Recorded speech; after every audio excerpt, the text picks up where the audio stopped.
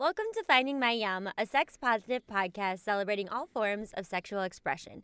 Each week, we bring on a new guest to share their journey. We talk honestly and openly about what they're into and what sex, kinks, love, and more look like in the real world. I'm Jerry Courtney Austin. And I'm Will Lentz. And we are your hosts. And today we are thrilled to have Dominus Eris here to talk all about the male multi-orgasmic experience. Which is super amazing. I've been talking a lot about wanting to bring on experts and people to talk about male orgasm, male anatomy, and we had Dr. Chris Christensen last week that brought out the diagrams and models and talked all about the penis, prostate, etc. And this week we talk about multi-orgasmic male, which is just more than ejaculation, which is amazing. And definitely I was something that needs to be chatted about. I was like, this is interesting. I should be taking notes. Exactly. It's like, I didn't know that was a thing. Cool. So, I found it very interesting, especially to have that perspective, because as you had mentioned, like, that's been a push for a little bit, is to get more male-identifying people to come on and give and share their journey, but also kind of their knowledge and stuff. And so it was really great to hear his perspective and what he had learned. Yeah. I think it's been, it's been interesting because I feel like my network is a lot of women. And so it's been harder to find. But this was so cool. And I feel like all people can enjoy this. And also, if you are in a partnership with a penis-having person, like, this is just so useful to know. Like, we just don't talk about it a lot. Yeah. And everybody deserves to have multi-layered, multi-orgasmic pleasure. Very true. In my book. Very true. Yeah. But before we get to that, we wanted to just touch base on everything opening and reopening very soon, June 15th in California and in LA. Everything is supposed to be open, like back to normal ish. I don't even know what fucking normal is, but open to full capacity. And that is so crazy to me. I'm just like, I don't know, my brain can't wrap around it. Yeah, it is still very weird. Actually, that we didn't talk about this off mic, but I'm curious, and maybe you have an answer. I think one of the things that I've enjoyed about being here and checking stuff out is like, there's all these outdoor extensions of restaurants. Like, I like outdoor seating. Oh yeah. Do you think that that's going to stick around?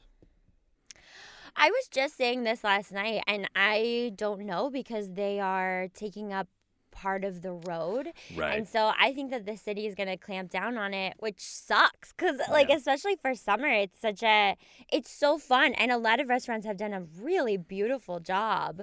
Some have taken over their parking lots, so I wonder if those will stay. Right. We talked to a restaurant last night who said that it's all based on city regulation and whether they let them continue.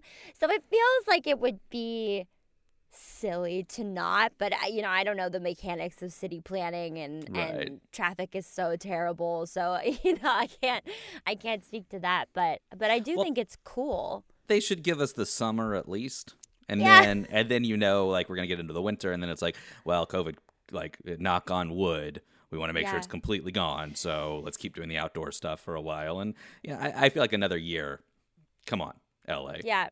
A year of outside dining would be great. I know. I'm fine with that too. Yeah, I don't know. It's interesting as things open up. I've had a couple experiences now being fully vaxxed, and my partner is fully vaxxed, that, we've been around some other people. We went to a baby shower that was still outdoors, and being around people is so, like, I am such an extrovert, and right now I have no idea what to say to any other human. I'm like I've lost all of my talking skills, despite what it might seem like on this podcast. But I have a friend who went out to drinks for the first time last night, and she was saying that it was like, I was like, how did it go? And she said, well, it was mostly just me being like, I can't believe we're doing this. I can't believe we're here. It's like, I think that you gotta, the first like 5 to 6 times you're around other people is just talking about how weird this year was.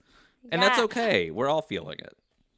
I just think it's bizarre, I have less tolerance, I think, for also just like asking bullshit questions and kind of like, I don't know, like, I just don't I don't feel the need to avoid silences and to keep conversations going as much anymore. And I wonder if that'll come back as, you know, I get more comfortable in front of people again. But there is just like, I feel like I'm just talking a lot less, and that just feels like I'm rude. Like, people are going to interpret that I'm not like a nice person because I'm not like, blah, blah, blah, blah, hey, let me tell you about myself, you know, whatever. But it does seem like people want to talk about themselves more. So I'm just listening, because like, you ask one question and they just like go. That's great.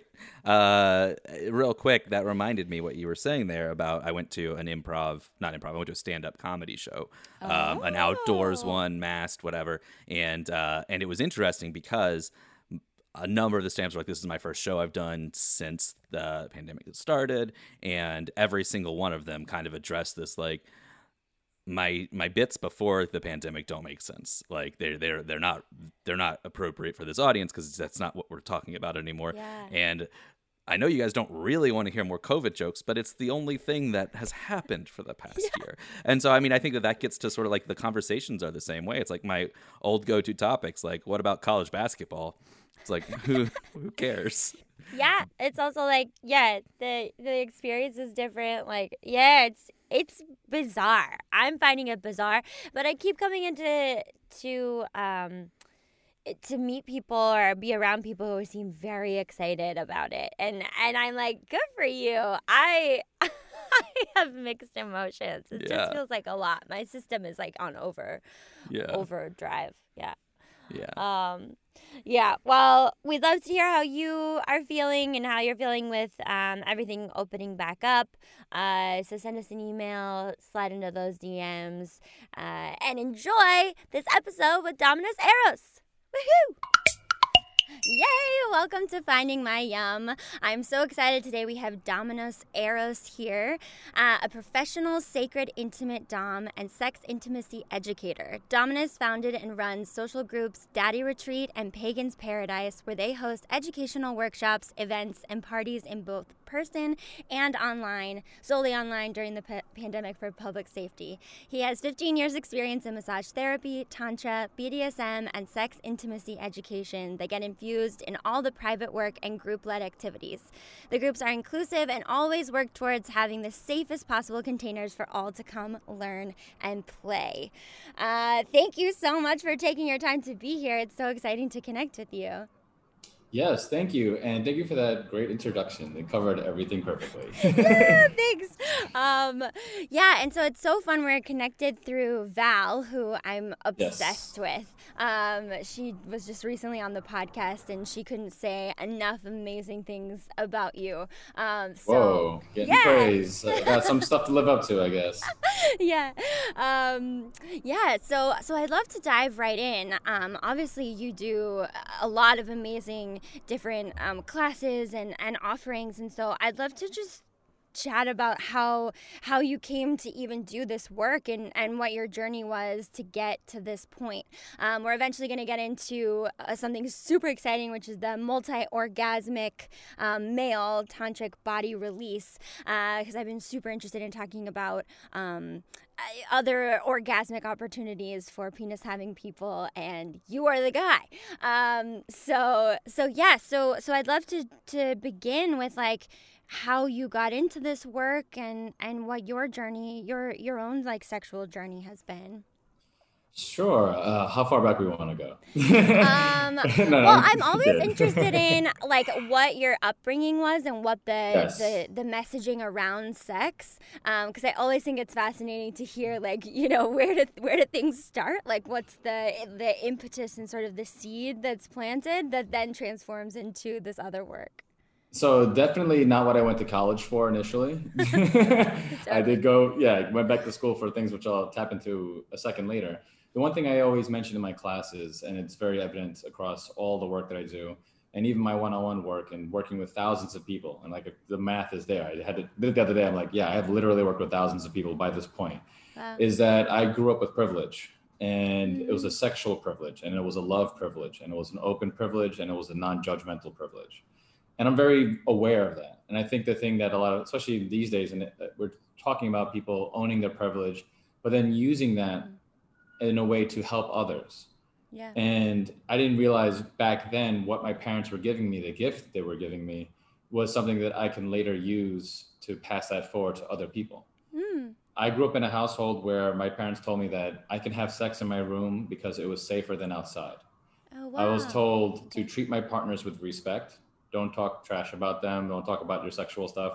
Obviously, I might have violated talking about sexual stuff because all I do is talk about my sexual stuff. Sure. But in a way that obviously was not disparaging another person, right? They wanted me to treat people with respect. I could have multiple partners, and that wasn't an issue as long as I was honest with the multiple partners. Yeah. And this is before listen, I'm 40 years old. We're talking about an age where dial-up wasn't even a thing yet, right? Yeah. It was just starting to sure. For any of those who are old enough. So the idea that I didn't have a lot of outward information, I was pretty much given what was at local access. Yeah. Right. Local access is whatever media I might have had at the time. My parents, my family. I mean, I'm Brazilian, Puerto Rican in heritage. I was born here. And whenever I go to Brazil, that side of my family was very open about sex, very open about nudity, things of that nature not being a big deal. You know, there are some puritanical folks there who are very religious, don't get it wrong, but they do have a different view than we do here. I mean, look at the bikini wear and things like that. Was obviously very, very much forward, and everyone started copying that, you know? Yeah. And so, and my Puerto Rican side, you get hit or miss. You got some Puerto Rican folks who are very religious, and then those who aren't. So the ones who aren't super religious, again, sexuality, sex, being sexy, those are sort of the things that's intertwined within the culture. And so it's an acceptance in there. Now, this is not to say that there aren't misogynistic issues and that there aren't things in those realms, which I'm also double happy with both how my father and my mother wanted me to respect my lovers. And they didn't care if I was straight, gay, or whatever. Like, hey, are you having happy times?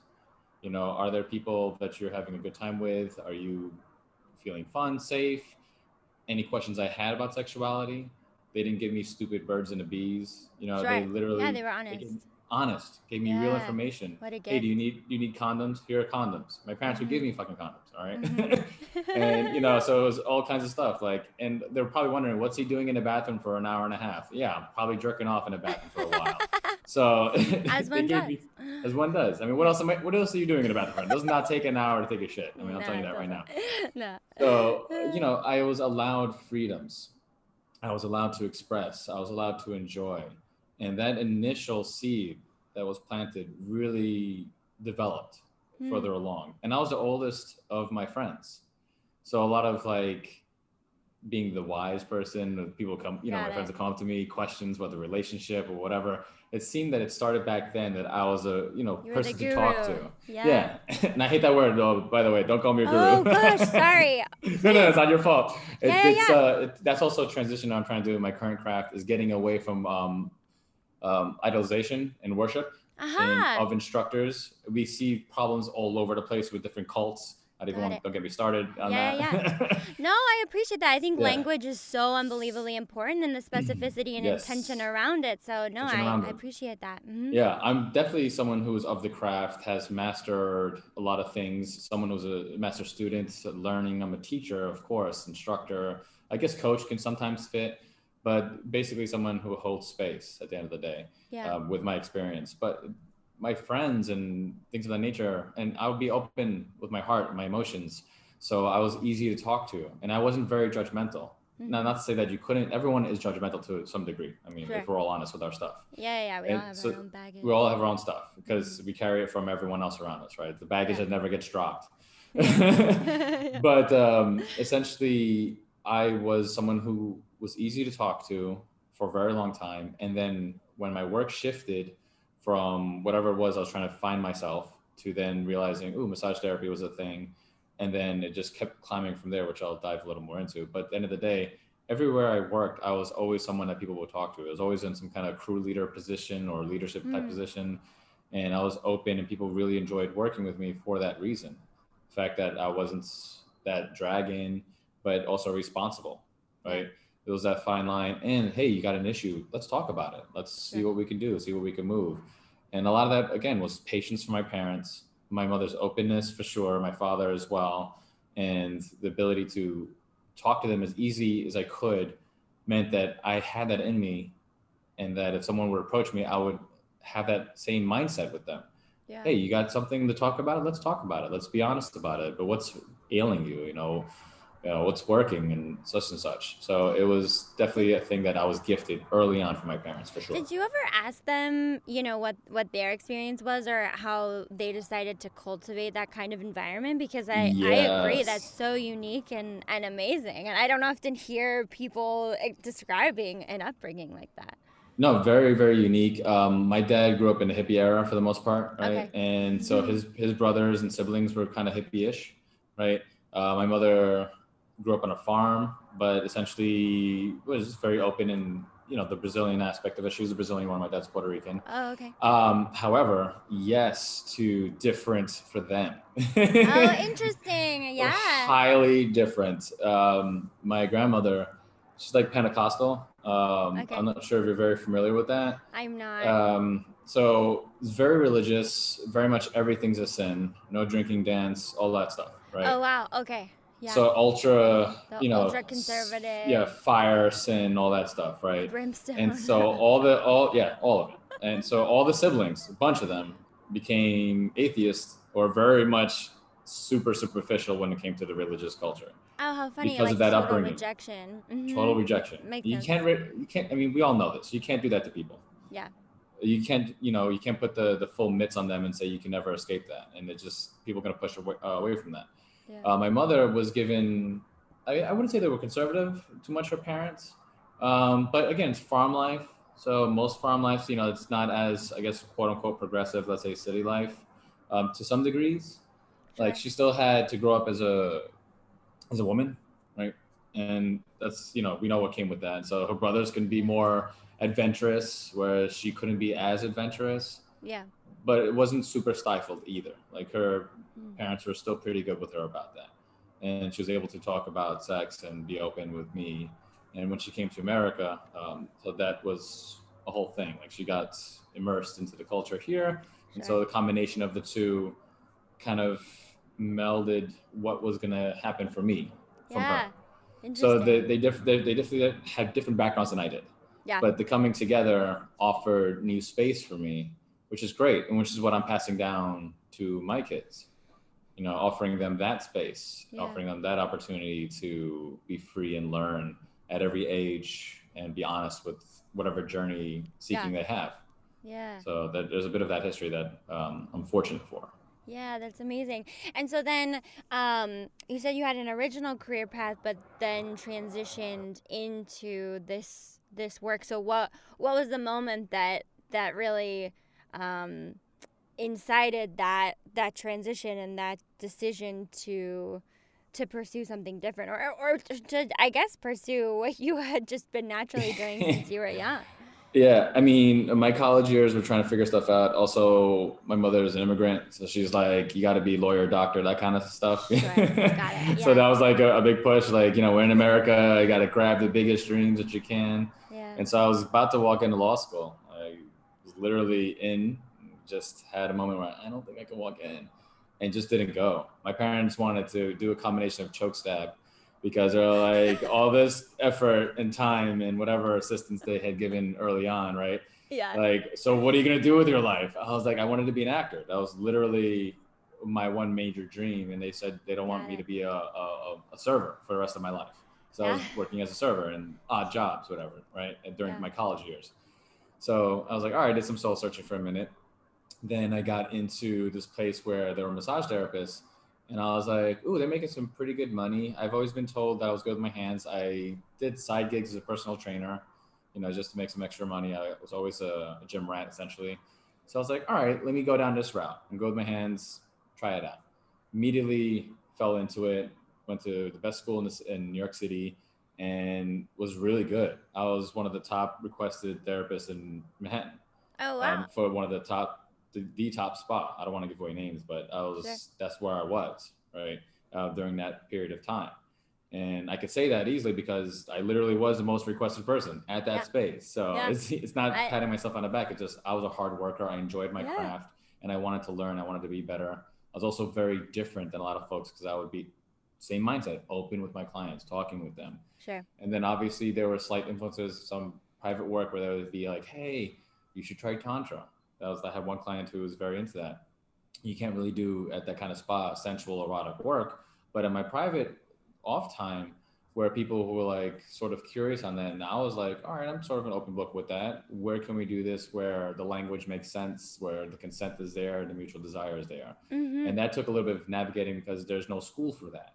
You know, I had no understanding of any of that. And I was like, hey, I don't want to harm nobody. I don't know how to do this language. I don't know how to, it's just, how does this go about, right? Like there's no one to talk to you about these kind of things. Yeah. And so you have to, and it's my early 20s. I've been at this for 15 years. So it's like, you have to figure this stuff out. Eventually you do. You eventually have some folks who have had that work from other therapists and they give you their experience and they say, oh, I love your energy, love your work.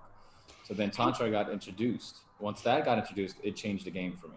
Yeah. But that really was a catalyst. And so Tantra comes in a lot of different forms from what I understand, and people utilize it in different ways. So for you, and the sensual, sexual work that you're talking about, incorporating, what does that look like as you begin? Because obviously it manifests and grows, but I'm curious, like, what does that actually look like? So I leaned on a few things, right? So I understood from my own sexual history what sensual touch was, what erotic touch was. I mean, those things you kind of sort of figuring out in your journey, right? Yeah. And learning from other people. It was a group that I kind of got intertwined with a little bit, was Body Electric, via so many people who practiced it. I never attended one of their things, but I worked with folks who did. And so I'm very quick to pick things up. Like I'm a quick learner. I learn on the fly and then I adapt whatever prior history and knowledge I have to that new craft, and it mixes. So everything I put into my pool just becomes that pool, right? And I can borrow anything I want from there to apply towards what the person would need who I'm working with. Sure. And I was always very client-centered, guest-centered, and always about their specific needs, regardless of the little boxes that each window of, let's say, Thai massage or Western therapy, Tuina, all of that. They're very small frames of where they want their things to live in order to call it that. I hated that. I was always like, hey, I can make a fusion based upon what the person needs. I could borrow a little from this, little from that.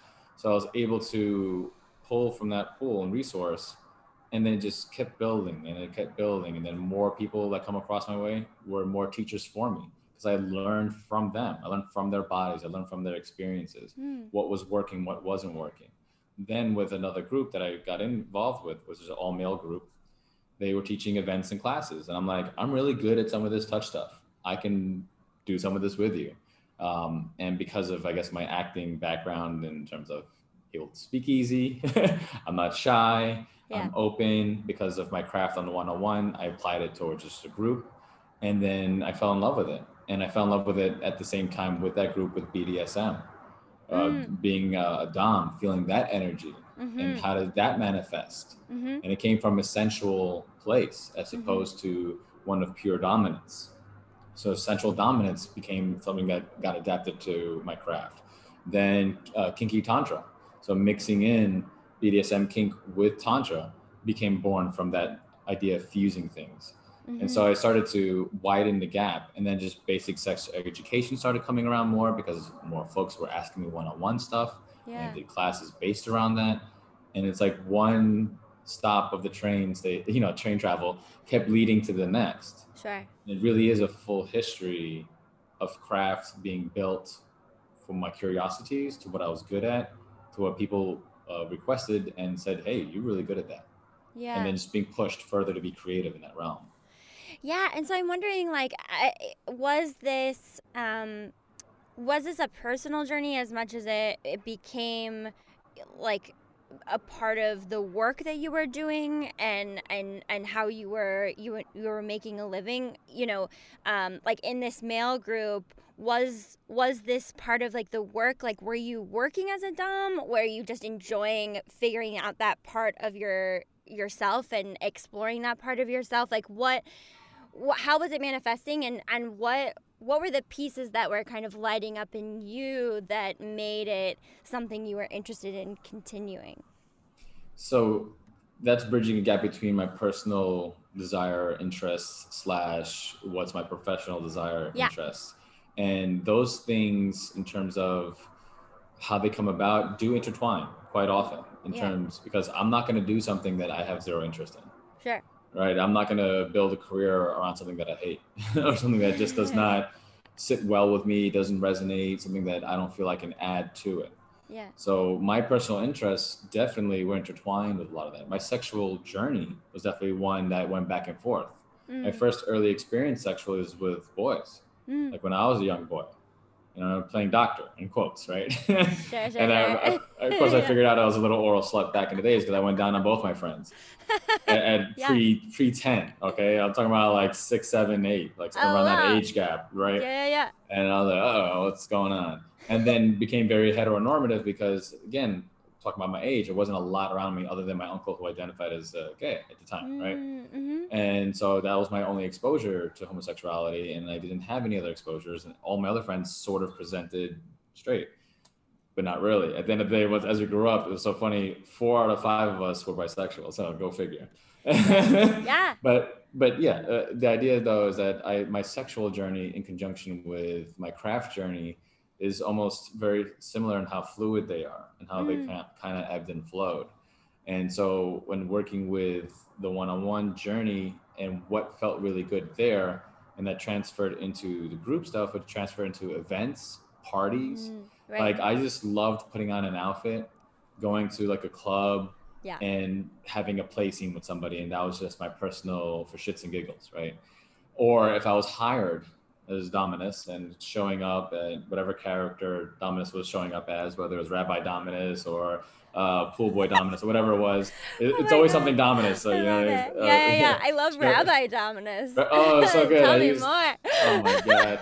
I actually used my grandpa's talus.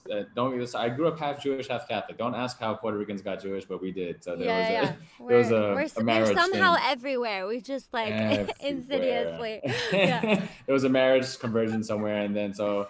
I honored my grandfather wearing his talus being Rabbi Dominus. It was for a good cause, I always say. Oh my God. So, I can't even imagine. That's so funny. Like, Baruch atah.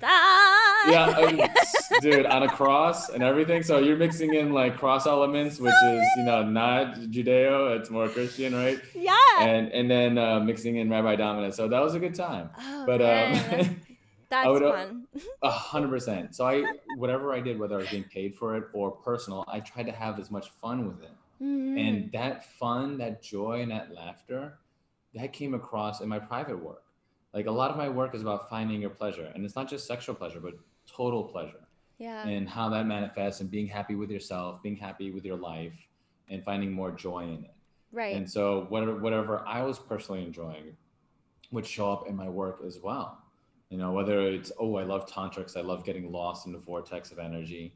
I love sex education because I'm such a nerd when it comes to that stuff. Yeah. And I love to learn more about my own body. What can my body possibly do? And then when it came to the BDSM and kink, like just exploring more, playing with my switch side more. I was more dominant to begin with, but then playing with my switch side, seeing what it's like to be either receiving or submissive, whatever hat I'm wearing. Yeah, I was wondering that, like, if you've played with both sides, because they both offer something very different. Very. Yeah. And again, my fluidity showed its head again, right? Like, why am I staying stuck in one lane again? Why can't someone else drive the car for a moment? Let me see how that feels. And just trying that out. And that felt really good. And being open to a lot of that gives me also a lot more language. I mean, the plethora of language I have now is ridiculous because I'm trying all angles and seeing how they feel and experiencing, because I've got this one life and, you got one chance at it. I don't know what happens in the afterlife. I got some theories, but sure. Sure. Yeah. And so what is Daddy's Retreat and Pagan's Paradise? So Daddy Retreat was born first. Most of my career has been male dominated. Okay. I mean, I don't know if it's by accident or by purpose, but that quadrant of folks who identify as such are the ones who tend to search more for sensual, tantric and erotic work. It's, as we know, is more societal acceptance around that. If an identified woman wants to pay for that kind of service, there's a ton more judgment on it. And whatever judgment we have on identified males, we kind of always sweep it under the rug, like, oh, whatever, they're going to a massage parlor. Like, that's just the mindset, the guy's going to be dogs anyways, whatever it is, whatever negative judgments we have on wanting someone to touch you in a sensual, erotic, or sexual way that society's put on it, we've sort of accepted that identified males are cool with that, right? And that's that. So I'm trying to change that. Don't get it wrong. I'm trying to change that idea of framing that anyone should have access to this without judgment or shame. But that was my early career. That was who was hiring me. Well, and I guess like one of the big things that's come up for me and why I want to talk more about male folks and penis having folks is like, you know, there is a lot of acceptance within this small box of, I would say, heteronormativity of like, you know, being this like prototype of like the masculine male who's aggressive and who is sexual in nature and who like thinks with their penis. And, you know, there's a lot of these sort of tropes that but are very narrow. And so things outside of that, however, like I would say any kind of exploration, obviously from the outside as being a woman looking to the male experience, is like, it feels like those are way more taboo than for women in some aspects, depending on how you identify and where, you know, what community you're a part of. 100%. And thank you. That actually will go to where this connects, is that all male community, for the most part, will be identifying as gay or bisexual. You do have a lot of positive folks who would see me. There's plenty of closeted married men, don't get it wrong.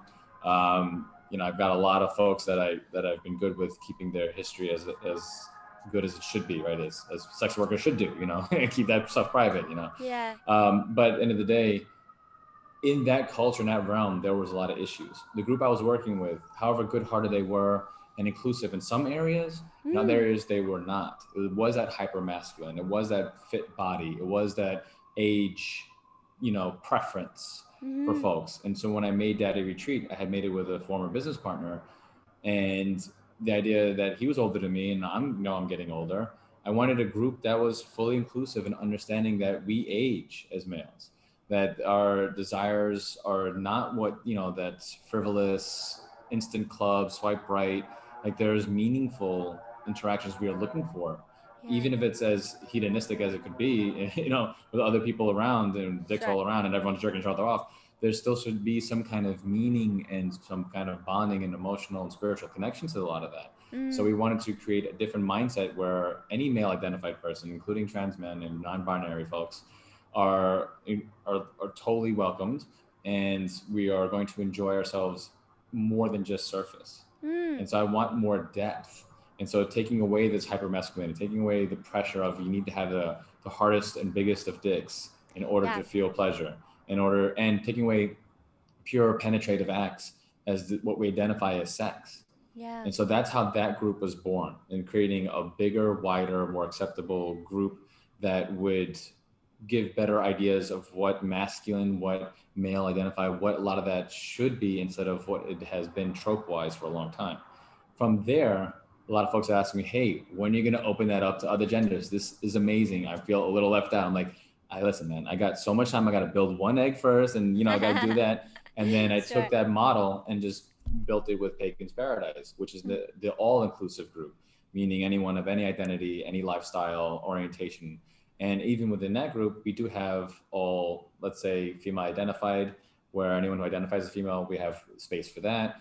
Folks who are T for T, trans for trans, we have space for that. And so we were having smaller spaces under the umbrella, but still having groups that were fully inclusive. So the idea is that people can have a space that they like, but then people could still have a place where everyone meets. So the idea is to have all that variety there, because I feel sex education, all the things we've kind of discussed, should be accessible to all. And changing ideas of masculinity from a male identified person, how I grew up, and how I was given that gift, that I didn't have to present a certain way to be, quote unquote, a macho man, you know? I just needed to be me. I just express love, feel love, and enjoy love. And that is something that I really enjoy what I'm creating, but not just myself, other people add to that. You know, it's happy that the community is accepting of that. Yeah. And so what is this conversation? Because, I think that this is really important work. And I've talked about this for a while, but, the Me Too movement, I think a huge piece of that is dissecting what we put onto men and how we talk about sex with men as well. Because, like, there's two sides of this coin. And in order to move forward into, like, a more consenting boundary, society where people are focused on pleasure and they are focused on that connection, like all parties have to be involved in the conversation. And so I'm wondering, like, in this Daddy's Retreat and in Pagan's Paradise, as you're opening it up to all folks, what is the shift? What is that specific shift that you're focusing on, and what is the language that you're cultivating and this education that you're providing and creating a space for, so that we can start shifting this narrative and allowing folks to have a more, like, just a broader expression of who they are and what their pleasure can be. Yeah, so I think what was very amazing about the Me Too movement, and amazing about any of these social justice, everyone sort of seeing what's power dynamic difference that has existed for such a long time, that we're shifting and we're trying to create language around that, language that could be understood. The problem with language, it needs to be able to be understood. Yeah. And I think a lot of folks, they hear the word consent, and don't get it wrong, I love consent. Consent doesn't leave the party. I'm just going to explain where I'm going with this. That word sometimes gets weaponized. That word sometimes gets very confused. And that word is almost created a counterculture of guys saying, I can't do anything. So if I do something, and all of a sudden I'm going to be blamed for whatever, right? So now we got a pushback from Neanderthals. So the idea is, like, how do we, I don't mince my words. No, I love it. Absolutely. Yes. So how do we get around that? And so what I try to teach people is that before you even can understand consent, or how that moves in a way that is good for both parties, all parties, you have to first get mutual desire. Mutual desire is really the thing that is missing, because a lot of folks who, like, I say to myself, how did they not pick up the 1,000 different things that this person was giving out that they had zero interest in you? Mm-hmm. Like, they just didn't have any interest in that way. And why aren't you seeing that they have no desire for this? Mm-hmm. They have no desire for you, they have no desire for this. And just because you desire somebody doesn't mean that is mutually there. Yeah. Our ego is such a strong factor in so much of this problematic society that we can't get out of our own way to understand that, oh shit, I'm not everyone's cup of tea. Yeah. I'm not always going to be, or right now, like, that person could be anywhere in their life. They could be in a relationship. They could be not ready for something. Yeah. Understanding it's like that. mine thing too. Like ownership aspect of it. I find you attractive, therefore you owe me something. Right. I also got desperate dick problem, right? If I don't get it now, I will never get it. So I'm going to be pushy about it. Yeah. Right? So folks get very desperate and they get very pushy, whether they're already on a date or not. And it's like, all you have to do is just be you. I know it sounds so ridiculous. Be relaxed and pick up some of the cues that are there. Problem is, we have a terrible sex education system. Oh my God. We have, yes. Yeah, that's the big issue, is that we have, and then we have a lot of religious folks, not to knock on religion, but they don't talk about sex other than you need to be married and God is watching you, right? Yeah. So that doesn't help anyone on earth living a real life with real hormones and real desires and real brains. Yeah. So what do you do with that? So we have to have a better education on teaching mutual desire. And that's understanding your own true desires. Mm-hmm. Are you just trying to get your dick wet for the sake that you can tell people you got your dick wet? Right. What is it that you really find important? I get it, you're horny, but why do you want that to be superficial? Most of these folks who just go around and fuck, and don't get it wrong, I'm all for that too. But if you ask a lot of them, how fulfilled is that? When you go home, how much joy did you actually get out of that moment? How much pressure did you have in it? How much alcohol did you have to consume to even get going a certain way? Yeah. And this is not knocking anything. I like my cannabis. I like my alcohol. Sure. Yeah, but it is useful questions to ask, and just introspection of, like, why am I doing the things that I'm doing? Correct. What is it serving? Yeah. Who is it serving? Yeah. And so when you start to pull back a lot of that and say, like, hey, what is it you really want in life? Where are your actual pleasures? Are you stuck in a realm where you're afraid if someone puts a finger in your ass, it might mean you're gay? What does that mean? like understanding your own body. Like a lot of guys, you know, they have apprehensions around certain things. Yeah. Because they're like, oh, if I do that, that means I might be a sissy. Or if I do that, that might, you know, we can go down this rabbit hole very deep. Yeah. It's trying to take away all of that and say, hey, what is your honest level of pleasure? Yeah. Okay, great. Now that we understand that, do you want someone to feel violated by your actions? Sure. And just ask them that honestly.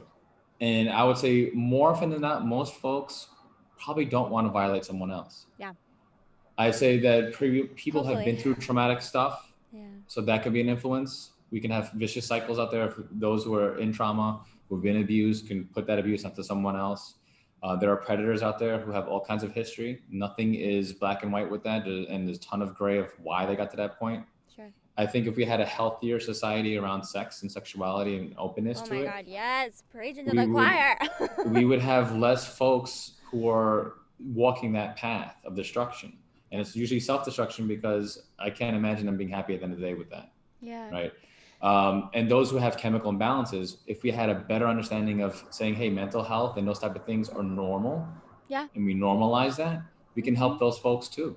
Yeah. And if we had people who had more agency over themselves and don't feel pressurized to go to a kegger and feel like they have to do something so they could be the cool person. Sure. Right. I mean, there's so many different avenues we can walk with that. But at the end of the day, we have to understand our own true desires and our own true pleasure, and to know that, all right, cool.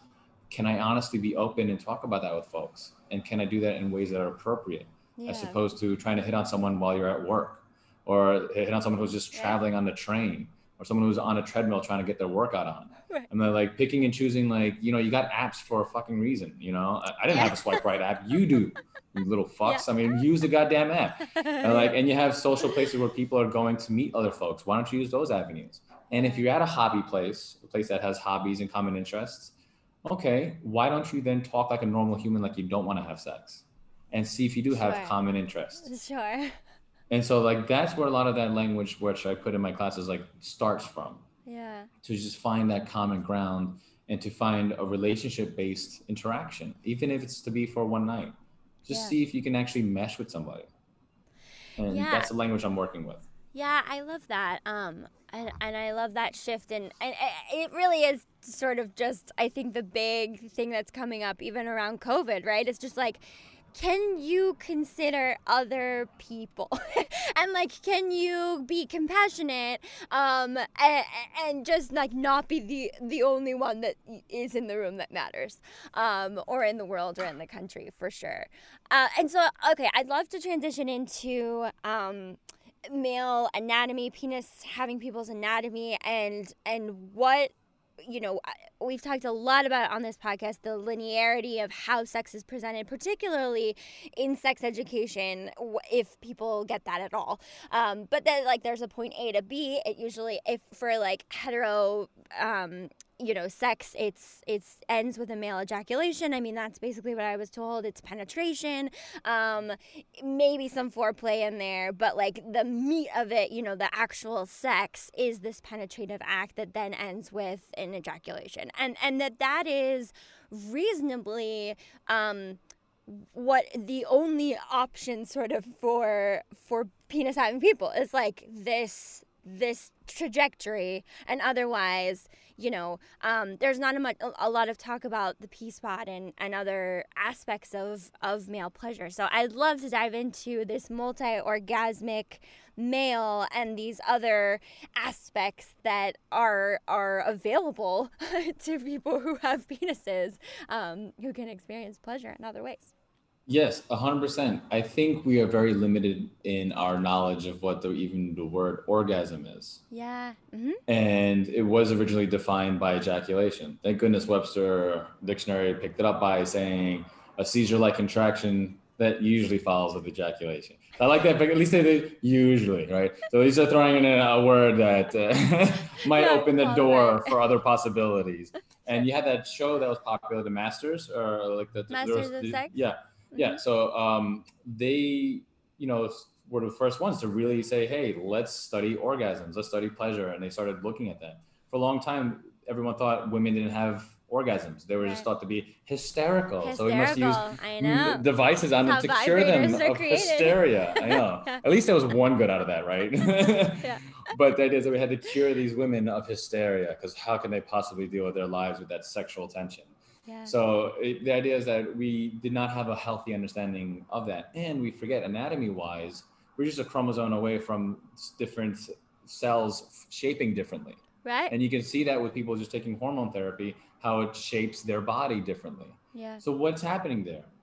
When we receive stimulus, it comes in from all areas. And so I teach this class by starting with that, dissecting orgasm, pulling away from ejaculation. I'm like, take ejaculation, throw it to the back of the room for the moment. Yeah. Okay, we understand that. Y'all have been down that road already.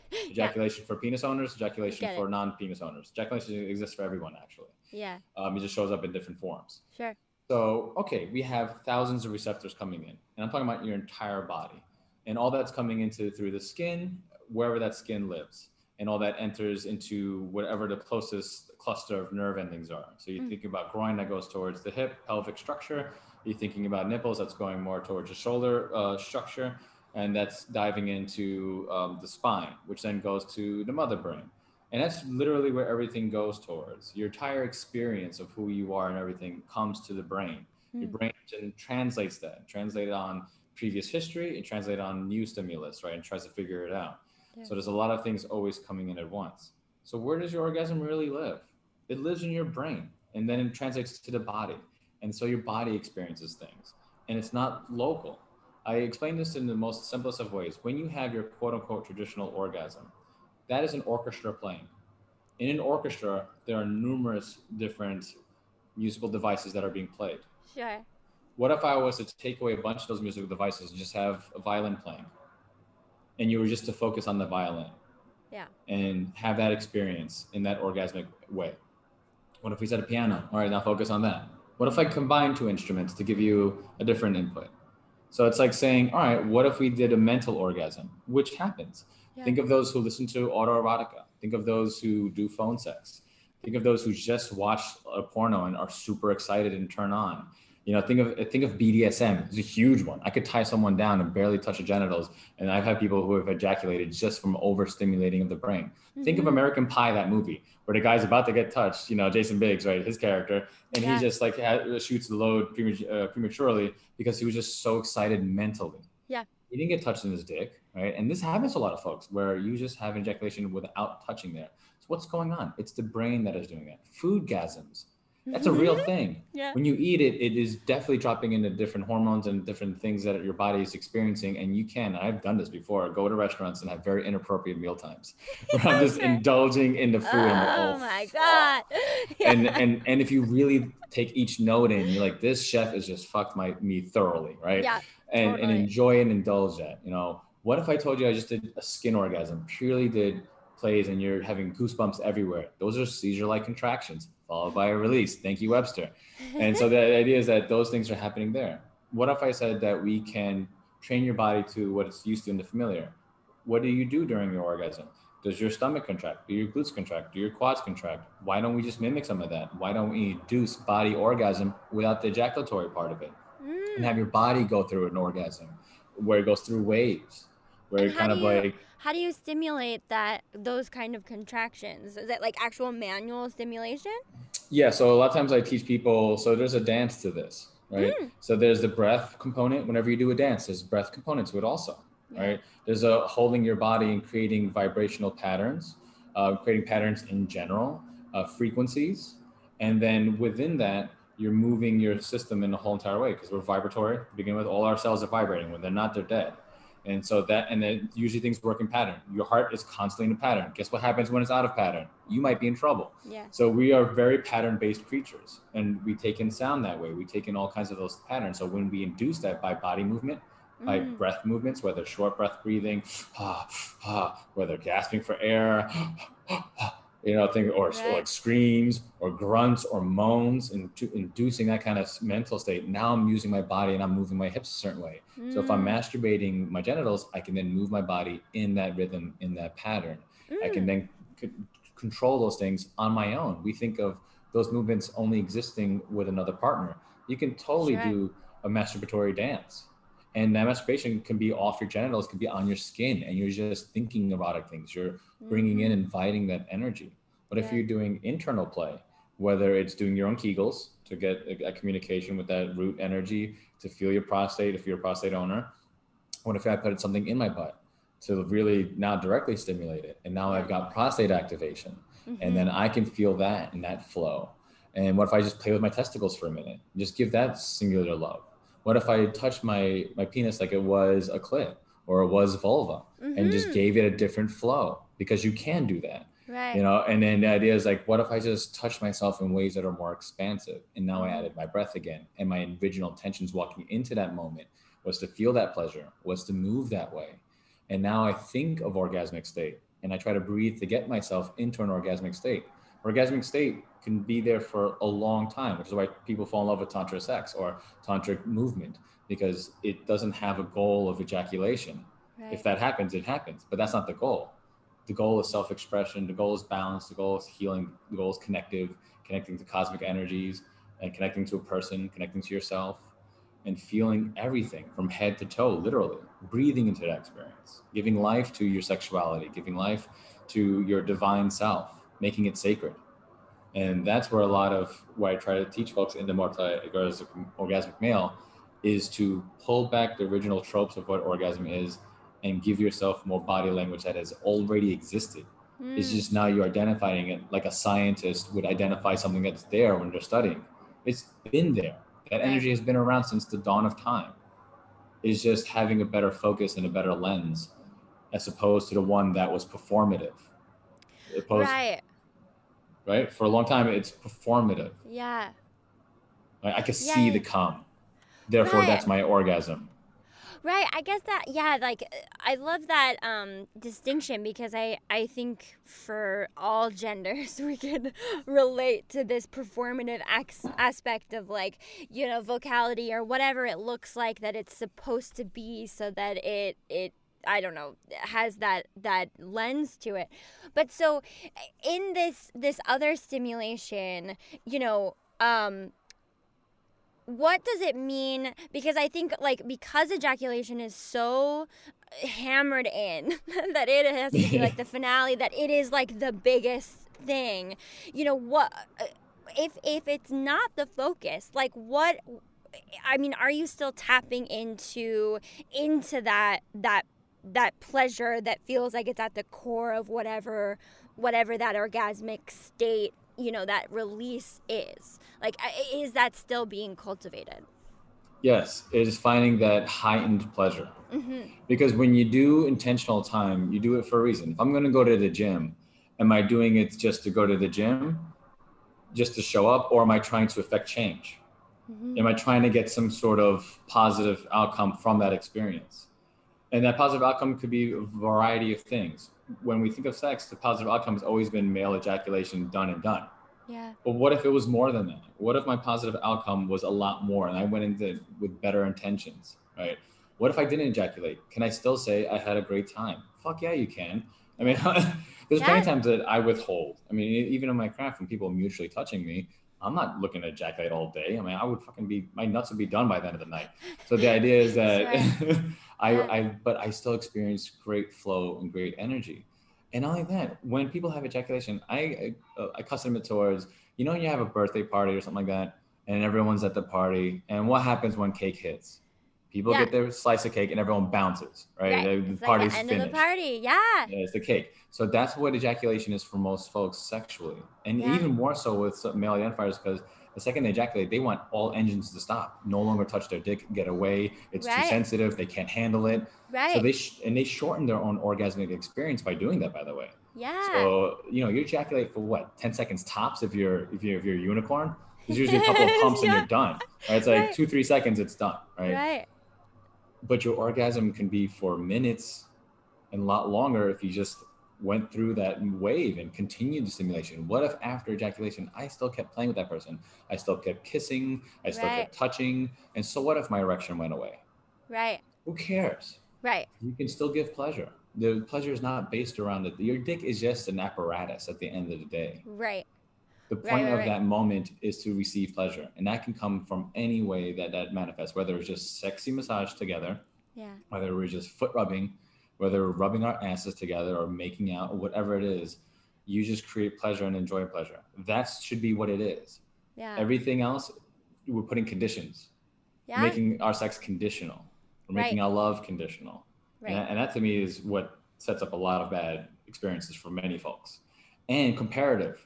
So that performance stuff is comparative politics. Yeah. Oh, I didn't squirt like the other person squirted, so therefore it didn't happen. Or I'm not as big as that person, therefore my dick can't do this. Or I'm not as whatever, such and such, right? Right. And go down that line. And so instead of just enjoying pleasure for pleasure's sake and sharing in that, we have all these conditions, we have all these little ticks that we need to click off on a sheet of like, oh, we had successful sex.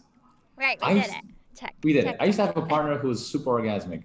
Our define of sex was like, if we were someplace and we were trying to have outdoor sex, it would be me just touching this person in their privacy and they have an experience. I'm like, that was sex. Did somebody have an experience? Did we both enjoy it? Were we both having fun in that moment? Right. And if the answer is yes, boom, you had sex. Yeah. Let's stop defining it by penis and vagina. Okay. Yeah. Yeah. No, I love that. And I think that gives everybody just more, like, I mean, the term virgin drives me crazy. Oh, hate it. It's like this performative, like, scary barrier as well. And it also, it limits this experience. Yeah, it really, like, puts a lid on exactly what you were talking about. Like, and I think that's, like, I love everything you're talking about because it's true. The ejaculation is, like, 10 seconds and it is, and then it's just like over and you're like, but there's so much more. There's so much here. And even I think for me too, in my journey of exploring like what is on the other side of my like sort of release as well. Like it doesn't just end. And I think I've been more taught that, but like to keep that message going for penis having people of like it can be this longer, more intimate, more connected experience, and how gratifying is that? More fulfilling. And take away the pressure. Let's say your dick isn't getting hard that day. I can't tell you, there's sometimes where I'm exhausted, other things cooking, and my dick may not be at its 100% because of numerous factors. I'm a biological being. I'm not a robot. Right. There isn't one singular button you press to get it going. Yeah. Does that mean I'm less interested in my partner? No. Does it mean I'm not sexually excited or aroused? No. Yeah. So why are we super focused on just erectile stuff, whether it's a clitoris that's getting erect or a penis that's getting erect, right? Yeah. However, which way you want to look at that. Why can't we just say, ooh, are we enjoying what's happening? Great, don't worry about it. Let's just have fun. Yeah. And then if you have a chronic problem with an erection, then obviously seek your doctor and see what's going on with that. Or seek what's going on, why you think that's happening. Are you putting undue pressure on yourself? Yeah. Or is this so many other factors? Are you actually comfortable with this partner? Mm-hmm. Is there something else I always tell people, I have an emotional dick. If it's not getting erect for non-exhaustive reasons, it means it has picked up on something. Yeah. My dude has picked up on energy and is like, this does not feel right. Something doesn't feel good. Either this person doesn't want this right now. Because even if it's with a partner, people aren't always honest because they're like, oh, we should be having sex. Instead of saying, do you really want to have sex? Is there something that's going on with you? Please tell me. So this way we don't have to do that right now. We don't have to have penetration. And so picking up on those things rather than forcing something that is just negative pooling, right? Yeah. And so being aware of that and knowing that, hey, there's always another way to play and there's always tomorrow. Yeah. I think if penis owners really focus in on that mindset, your interactions are so much easier and your ability to harm someone else, your risk assessment drops, right? Because you're paying attention to their needs and to their actual wants, desires, and you're going to be more fulfilled. You're like, shit, I can have all kinds of sex without worrying about, what my dick's doing. Like, absolutely. Yeah. Absolutely. How nice. It's like, just like take off the pressure. Yeah, it's amazing. 100%. Well, this has been absolutely delightful. Thank you for taking so much time. Where can people find you if they're interested in working privately or in your, online classes for now? Hopefully we're moving towards in person. So a variety of avenues. My name, DominusEros.com. That's one way you can get into me. That has a one-stop shop. There's also all my social media is at the same handle. So it's Dominus Eros, PROD. So So like productions, but PROD. So if you get Dominus Eros PROD, that's all my social media, whether you're talking about Twitter, Instagram, such and such. You can just message me on any of those formats, say where you got my information from, and then we can talk about seeing what kind of events and classes that I run, how you can join them live stream. If you want to do one-on-one live stream, we do that. And if you happen to be in the New York City area or would like to make a trip here, let me be part of your destination. And I can see you also for one-on-one experiences. Amazing. Well, this has been just absolutely delightful. Thank you so much again. Yeah. Thank you. This was an absolute pleasure. Oh, yeah. Oh, boy. That was so good. Thank you so much for coming on, Dominus. I had just such a blast talking with you and learning so much. And so much of it you think, or I would think, would be kind of, I don't know, like we would get this knowledge, like it's just like makes sense, but it's so nice hearing it and getting to talk it out and really, really understanding sort of how to put it into practice.